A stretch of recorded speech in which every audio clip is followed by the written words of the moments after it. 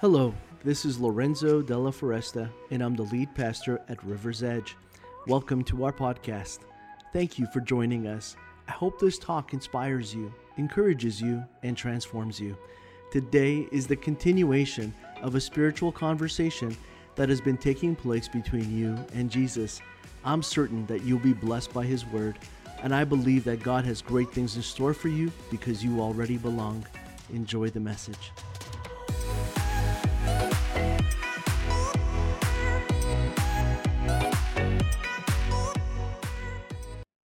So we are in this series called The Way, and it's the way to experiencing personal direction and wholeness.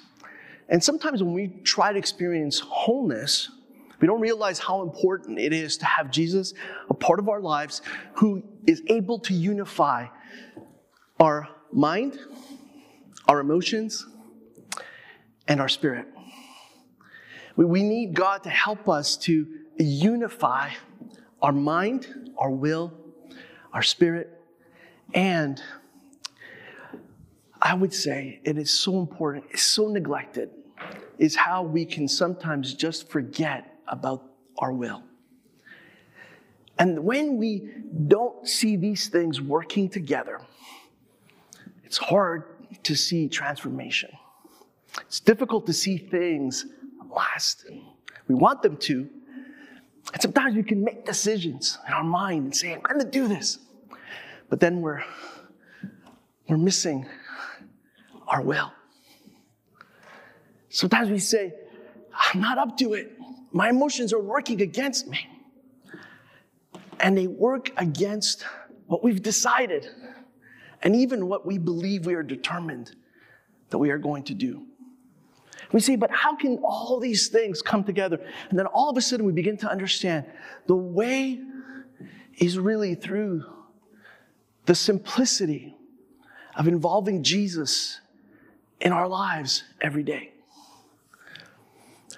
Not week to week, not once in a while, but in as many moments of the day as possible.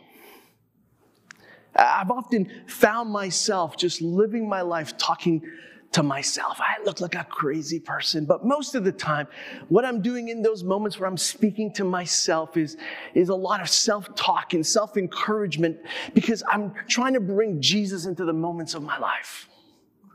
Where I'm inviting Him into the darkness and into the doubt, and I'm inviting Him into the brokenness, and I'm inviting Him into my distractions, and even in the moments where I'm distraught. I'm inviting Him, and I realize that if I don't do that in those moments, that I'm not going to see a unification of my mind. I'm not going to see a unification of my emotions with my will. The three things that I need working together, the way that the Father, the Son, and the Holy Spirit work together, those things are not going to work together for my good unless I bring them together through the person or invitation of Jesus into my life and every aspect of it. And so what Paul does in the book of Philippians is that he finds himself in prison and he's got two guards that are chained to him. Paul isn't chained to the guards, the way that Paul sees it, are chained to him. And Paul is not allowing anything to hinder him or prevent him from experiencing joy, but also from being able to provide personal direction and wholeness to the Philippians. And in the story in which we're in, he begins to do something which is really important because he calls on the names of two people. Two people that were so vital and important. Two people that were so key to him personally, but that they were going to be key for the Philippians as well. And it seems that these Philippians have never met these two guys. They've never met Timothy, and they've never met Epaphroditus. They don't know who these guys are. They're like, who are these guys? Like, they don't know, so they need an introduction. And what Paul does is that he begins to describe them, but through his own friendship with them. Have you ever had a friend that was like so amazing to you that when you talked about them to someone else, your eyes lit up? Your heart just was filled with joy. Like you just couldn't fully even express how much they meant to you. Ever have that happen to you? Yeah, me neither. I'm still looking for that person. It's tough. True friendship is a hard thing to find. But when you do, you're going to have that moment. Just trust me. It's going to happen. And the reason it's going to happen is because that's what Paul does in the story. He talks of Timothy in a way that, wow, when Timothy would read these words, he'd read this letter, he'd be so touched by it. You know, sometimes we talk about someone to someone else, and it isn't like good at all. Like the words we're describing aren't nice.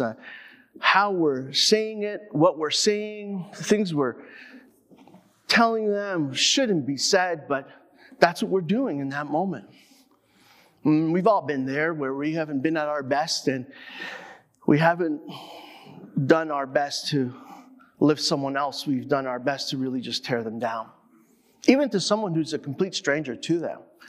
But what Paul does in the story is that he takes complete strangers and he describes them in a way that the Philippians just want these guys to come into their home, into their life, into their community of faith, and to help them any way that they possibly can. Now, broadly speaking, there's probably like 3 types of friends that we can all kind of relate to. And I would say that the first category falls into the category of a hi-bye kind of friend. You know, that's like my neighbors. Does that make sense? Like, I see them, it's a hi, it's a bye, we talk, we catch up. There's some information that's passed on, there's concern, there's care, you know, but it's kind of like a hi-bye thing. And it's not more than that. And sometimes that was like school. And then when school ended, a lot of these hi-bye friends, well, they kind of ended when school ended.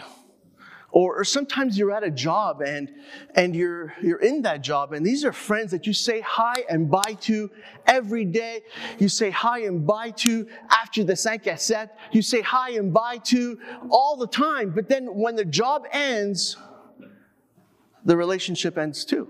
You ever notice that? Right? They're hi-bye friends. That's what they are. And then the second type of friend, the second type of a friend that we can categorize are kind of like what would you, I don't know, just for a lack of a better term, we'll just call them regular. A regular meaning that they're consistent friends. They're people that are more in your life than not. And over the course of your life, they've been there. And they're usually there for one main reason, and that is because you share a social circle. It's because there's an activity that brings you together. You're buddies and you're friends, but it's really because, well, you're all into squash. It's because you all like to watch the game. It's because you all like a certain type of food. It's because you all like to party a certain way. It's because you've got something that kind of brings you together. And sometimes it's one person who does all the gathering. This person kind of keeps the friend group together. It isn't you, it's somebody else generally. And that person is the one who contacts everybody and says, hey, let's do something. And then everybody responds, okay, let's do it. And if it wasn't for that person bringing everybody together, you wouldn't be regular friends. True? And then there's a third category. And this is the category that Paul is speaking from. He's talking about a soul friend. Not a friend who smells like fish, but a friend of the soul. A friend that when you think of them, you know that this is your best friend. And then what is it about a best friend? What is it about a soul friend? A soul friend is someone that you can talk to about anything. You can tell them your lowest moment, your darkest moment. You can tell them about your broken moment. where you are so embarrassed to even pray it to God, but you have no problem spilling it to this friend. It is that kind of a friend that you can talk to about anything and everything. And you may or may not meet up every day, but it doesn't matter, because it is the strength of your friendship that you know is going to be there for a lifetime. It isn't determined by how frequently you meet up, but it's determined by how deep you go when you're together. Does that make sense? And I think that when we think of this kind of a friend, when we think of what it means to be in a relationship with one another, that we don't always have this kind of best friend. A person that can just reach out to, that you can just call out to, that you can just depend and rely onto the way that you would need it most. That person that would do anything for you. They would bury a dead body for you. Kind of friend. And maybe even take the blame for it. I'm not saying this out of personal experience or anything. Don't go there. I don't know how that came into my head and I said it. But I did. But it's that kind of a friend. The friend who would go and do anything. I wanted to do some research on what it looks like to, just not to be a friend, but just how to make a friend. I find that, I don't know what it is, but as you get older, it gets harder to make friends. And sometimes, you're friends with people when you have kids that, your kids like. But then when you meet the adults who fathered and birthed these children, you're like, no. No. I don't want to go on vacation with them. I do not want to spend time in their house. No. Sometimes you end up in friendships that you really don't care about, that you really don't want. And so when we're talking about making friends, there's certain things that experts say that we need to do to make friends, even as adults. And the first is that we have to make the first move. That's really hard when you're an introvert.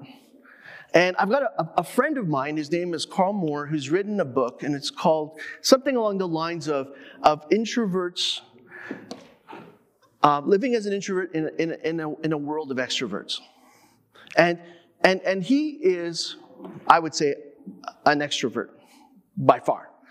But he's interested in how introverts can flourish and excel in a world where it seems that only extroverts do.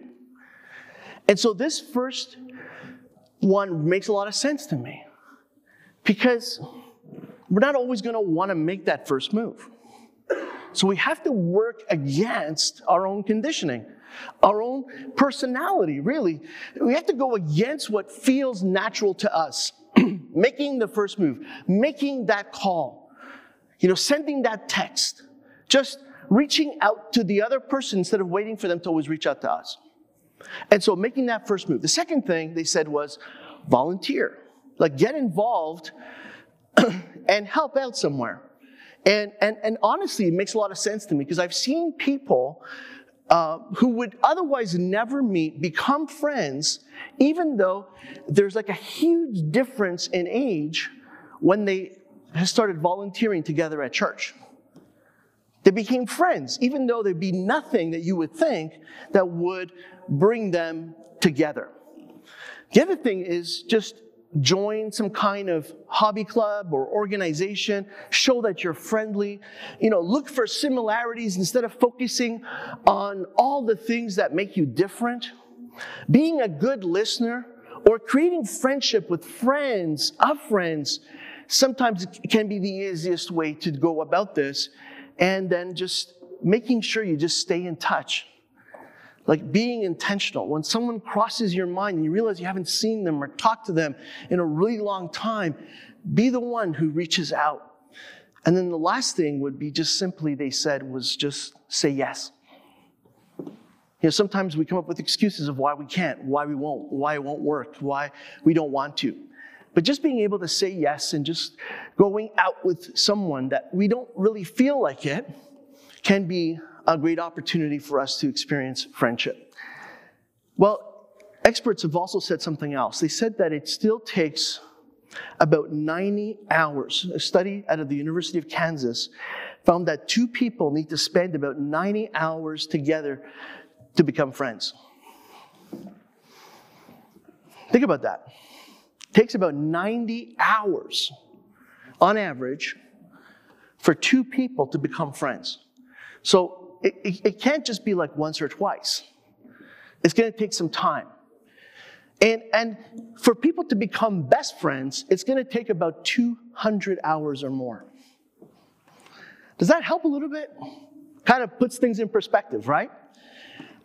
I've always been interested in how, people have been able to live up to 100 years of age. I'm always interested in seeing what it is that they have genetically, what it is that they are doing in terms of their diet, what is it that they've done in terms of exercise, because it seems like I'm 0 for 3 in all those categories. And so when you think of being 0 for 3 in genetics and diet and in exercise, you think, there's no way I'm even getting to 60, let alone 100. But then they went a little bit further, and they looked at what it was that really made these people beyond those 3 main categories live to 100. Do you know what it was? Friendship. Like when they went out for coffee, the barista was their friend. When they went to get meat at the butcher, or they went to get vegetables at the market, that there were people there that they had relationship with. That even though they weren't their close best friends, there was enough social interaction and enough care and concern that if ever that day they didn't come into the bar for coffee, or they didn't go and get vegetables at the market, or if they didn't walk by the butcher, that someone would ask a question, how come, and go and see if they were okay. That even if their kids had died and their family was estranged, and even if there was no one there who truly cared about them, the fact that they had this resiliency and this strong social support and engagement, and that they had confidence in themselves to go out into the world no matter what age they were, that this is what kept them living longer. Listen to me, this stuff is important because it all ties in to what we're about to read. Guess what? We're about to read the Bible. After all this time, just in case we weren't going to get there, and you thought you were in some kind of motivational seminar on friendship, we are actually going to look at the Bible. In Philippians chapter 2, and I'm going to read from my stand so that, I can see it better. It's verse 19. It says that if the Lord Jesus is willing, this is what I hope to do, Paul says, I hope to send Timothy to you soon for a visit. And then he can cheer me up by telling me how you are getting along. I have no one else like Timothy who genuinely cares about your welfare. All the others care only for themselves and not for what matters to Jesus Christ. But you know how Timothy has proved himself. He is like a son with his father. He has served me in preaching the good news, and I hope to send him to you just as soon as I find out what is going to happen to me here. And I have confidence from the Lord that I myself will come to see you soon. And so Paul here commends Timothy. And then here Paul commends Epaphroditus, and he says, meanwhile, I also thought that I should send Epaphroditus back to you. He is a true brother, co-worker, and fellow soldier. He was like your messenger to help me in my need, and I am sending him because he has been longing to see you.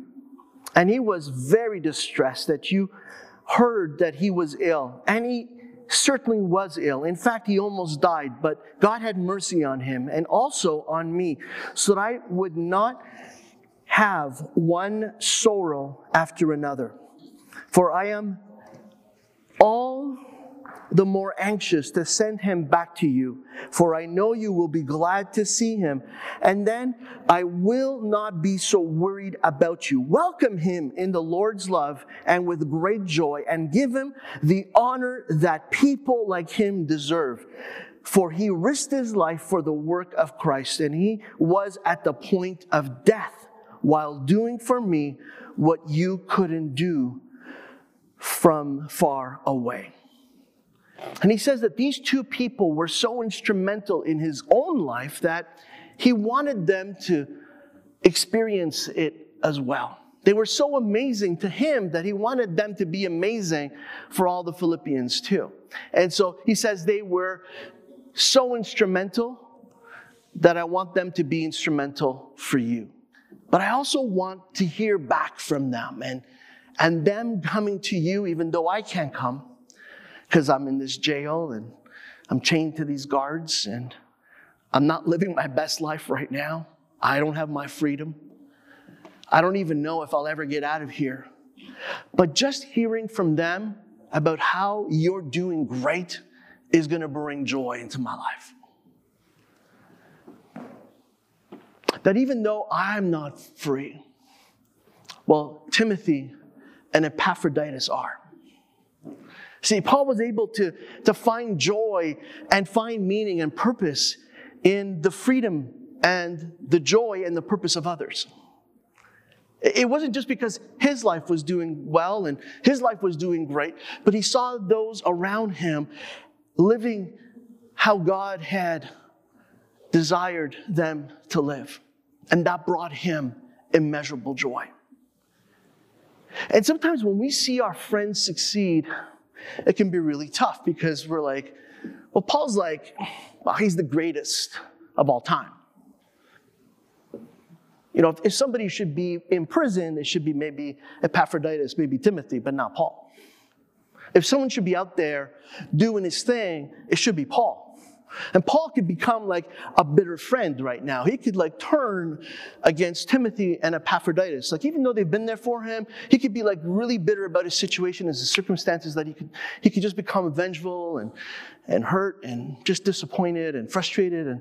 And maybe those emotions don't even do it justice, but he just feels like, yeah, like, you know, why them and not me? And if you've ever been there, even just for a moment, you know how dark that place is. It's not a good place. The longer you're in it, I mean, the worse you become. I mean, the worse you turn out in your everyday life. Next thing you know, like the relationship itself gets ruined, it gets destroyed. You had a soul friend, you had a best friend, you had someone that you could go to, but now that person isn't that person anymore because their life is working out in ways that your life isn't. But you see that Paul just doesn't do that. He doesn't go there. He doesn't care about going there.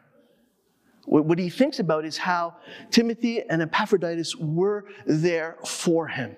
Can they be for him, there for him in the same way right now? Not likely.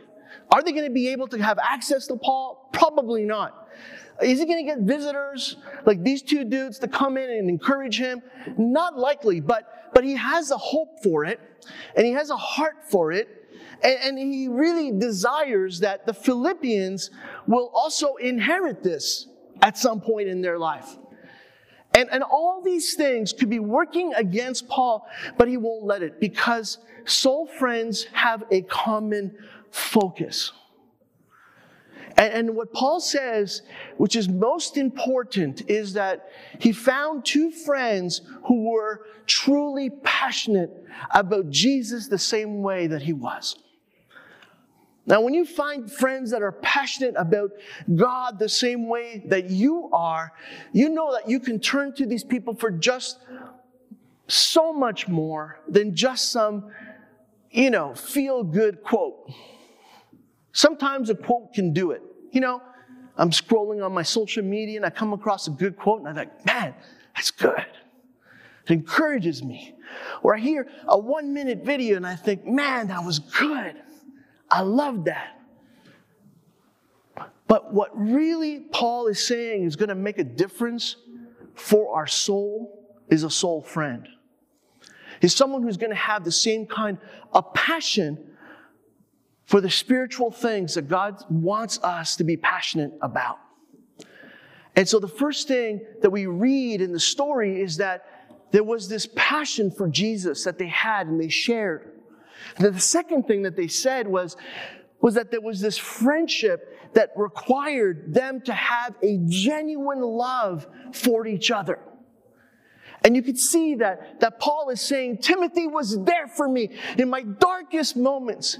Epaphroditus, when you sent him, he came to me in my moment of need, and now I want to send him back to you so that he can help you in yours. There was this genuine love, this concern. And you can see that these guys are just more than friends. They're family. They're brothers in Jesus. They have this deep trust, and they're there to not only encourage each other in the hardships of life, but they're there to pray for one another, to serve one another. They're there to be there for each other by taking risks for each other. They're there to go through all the battles of this life together. And what Paul is saying is that these were the characteristics. These were the things that I saw in Timothy. These are the things that I saw in Epaphroditus. And these are the things that I need you to have in your own life. When you're looking for a friend, I need you to look for that person who has a genuine love, not only for you, but for others. I want you to look for that person who's more than just a friend. I want you to look for that person who's a brother and who's a sister in the Lord. I want you to pray for that. I want you to pray that God brings that kind of person into your life. I want you to look at your life and say, I don't have that, and then to begin to pray for it. And then begin to ask God for it. And then to begin to believe God for it. So that you can be encouraged. So you can encourage. So you can be prayed for. So you can pray for someone else. So that you can serve them and they can serve you. But also so that you can go out into the world and serve together. And God says, I want you to go out, and I want you to go out in my name. I want you to take those risks. But guess what? Those risks are minimized. And that's why Jesus taught his disciples to go out 2 by 2. He says, I want you to go out together, never alone. Go with someone else so that the risks, you can face them together. So that the battles, you can go through them together. So you can learn to not only lean on me, and that's why I tell you to take nothing with you, but you can learn to lean on the person who is going with you. Oh, God is just so good that way. He is just so capable of teaching us and showing us and revealing what it looks like to be in a good friendship. I believe that Jesus believed that he had good friends when he chose the 12. And when they came to his aid, and to his defense, over and over again, Jesus was seeing that confirmation. And when he got to the Garden of Gethsemane and they were struggling to pray and stay awake, maybe that friendship was a little rocky in that moment. You know, like wasn't as strong as he had hoped. And he went to them and he said, can't you just even stay awake for 1 hour and pray for me? Like, I'm going through a really rough time. And I want you to understand that there's going to be a moment in your life where your soul friends, the people that you've invested everything into, the people that you have loved the most, the people that have loved you back, are just not going to be there in your moment of need. Listen, it's just going to happen. And what the story of Jesus tells us and reminds us is that your best friends, the people that you invested everything into, one day just may fail you just like they failed him. And this is really hard because Jesus not only, of course, gets betrayed, but he gets deserted, he gets disowned, he gets rejected. I mean, in the moment in which you had hoped that everybody would have come to his defense, they're just not there. They all scattered. They're all gone. They're all hiding. That when he has to come back from the dead and he shows up where they are, they're barricaded themselves in someone's house and they're all afraid. And in that moment, what you see is that Jesus doesn't come ready to judge them, doesn't come ready to condemn them, doesn't come there to reprimand them and to tell them how terrible they've been and what a waste of his life to have sacrificed for theirs. He doesn't say any of that, doesn't go to any of those places that we would find ourselves going way too quickly to. But in those moments, Jesus reminds us through these beautiful verses in John chapter 15 and verse 11 to 13. He says this, I have told you these things that you will be filled with my joy. Yes, your joy will overflow. And this is my commandment. I want you to love each other in the same way that I have loved you. Because there is no greater love than to lay down one's life for one's friends. Jesus reminds us that even when our soul friend, our best friend, isn't going to be there, that isn't a reason for us to walk away. He's saying, this is what I've lived, and I was still committed. I want you to be this way too. And so we look not to others for their example, because that is going to be good one day, and maybe at some point it's going to let us down. But we are going to look to the example that is Jesus Christ for every moment of every day for the rest of our lives. And we're going to understand friendship not through people just simply like Paul and Timothy and Epaphroditus. We're going to learn it best through someone like Jesus. And I believe that Jesus taught Paul, and Paul was teaching Timothy and Epaphroditus how to be friends. And now he's teaching the Philippians. And right now, God is teaching us what it looks like to be an amazing friend. And I believe that before, we can have an amazing friend, how about we work on being an amazing friend? How about we work on being the kind of friend that Jesus was and is to each of us? And go from there. And let's see how many friends God brings back our way and enriches our life because of it. Amen. God bless you. We're good to pray. Father, I thank you for this amazing group of people here and for the way that you want to work in their lives and bring them not just amazing friends, but to help them to be an amazing friend. We have learned today, both through the life of Paul and of Jesus, and I pray that today we would model ourselves after Jesus in the words that we have heard him speak. That we would be the kind of friend who's willing to lay down his life for another and do it for a reason and a cause that is motivated genuinely and authentically only by love. And I pray, Father, that where we have come short, that you would forgive us, and where we are still falling short, that you would help us to take the next step so that we can move in the direction of the transformation that you have in store for each of us. And Lord, at the conclusion of this gathering, this time together, and after having looked at your word and what it teaches us about friendships today, I pray that you would just focus in on the area of our life that needs it most. Out of all the words that have been spoken, Lord, there are some words that are more important than others. Would you, Holy Spirit, help us to see those and apply those, because that is you speaking to us. And we pray this in Jesus' name. Amen. Thank you for joining us on the River's Edge podcast. I encourage you to take the message you have just received and allow it to go deeply into your soul. Let Jesus do the work that only he can do. A heartfelt thank you to all those that generously give to River's Edge and make this podcast possible. You too can be a part of spreading this message and creating life change all over the world by going to riversedge.life/give. You can also subscribe, rate, and share this podcast. Thanks again for listening, and God bless you immensely.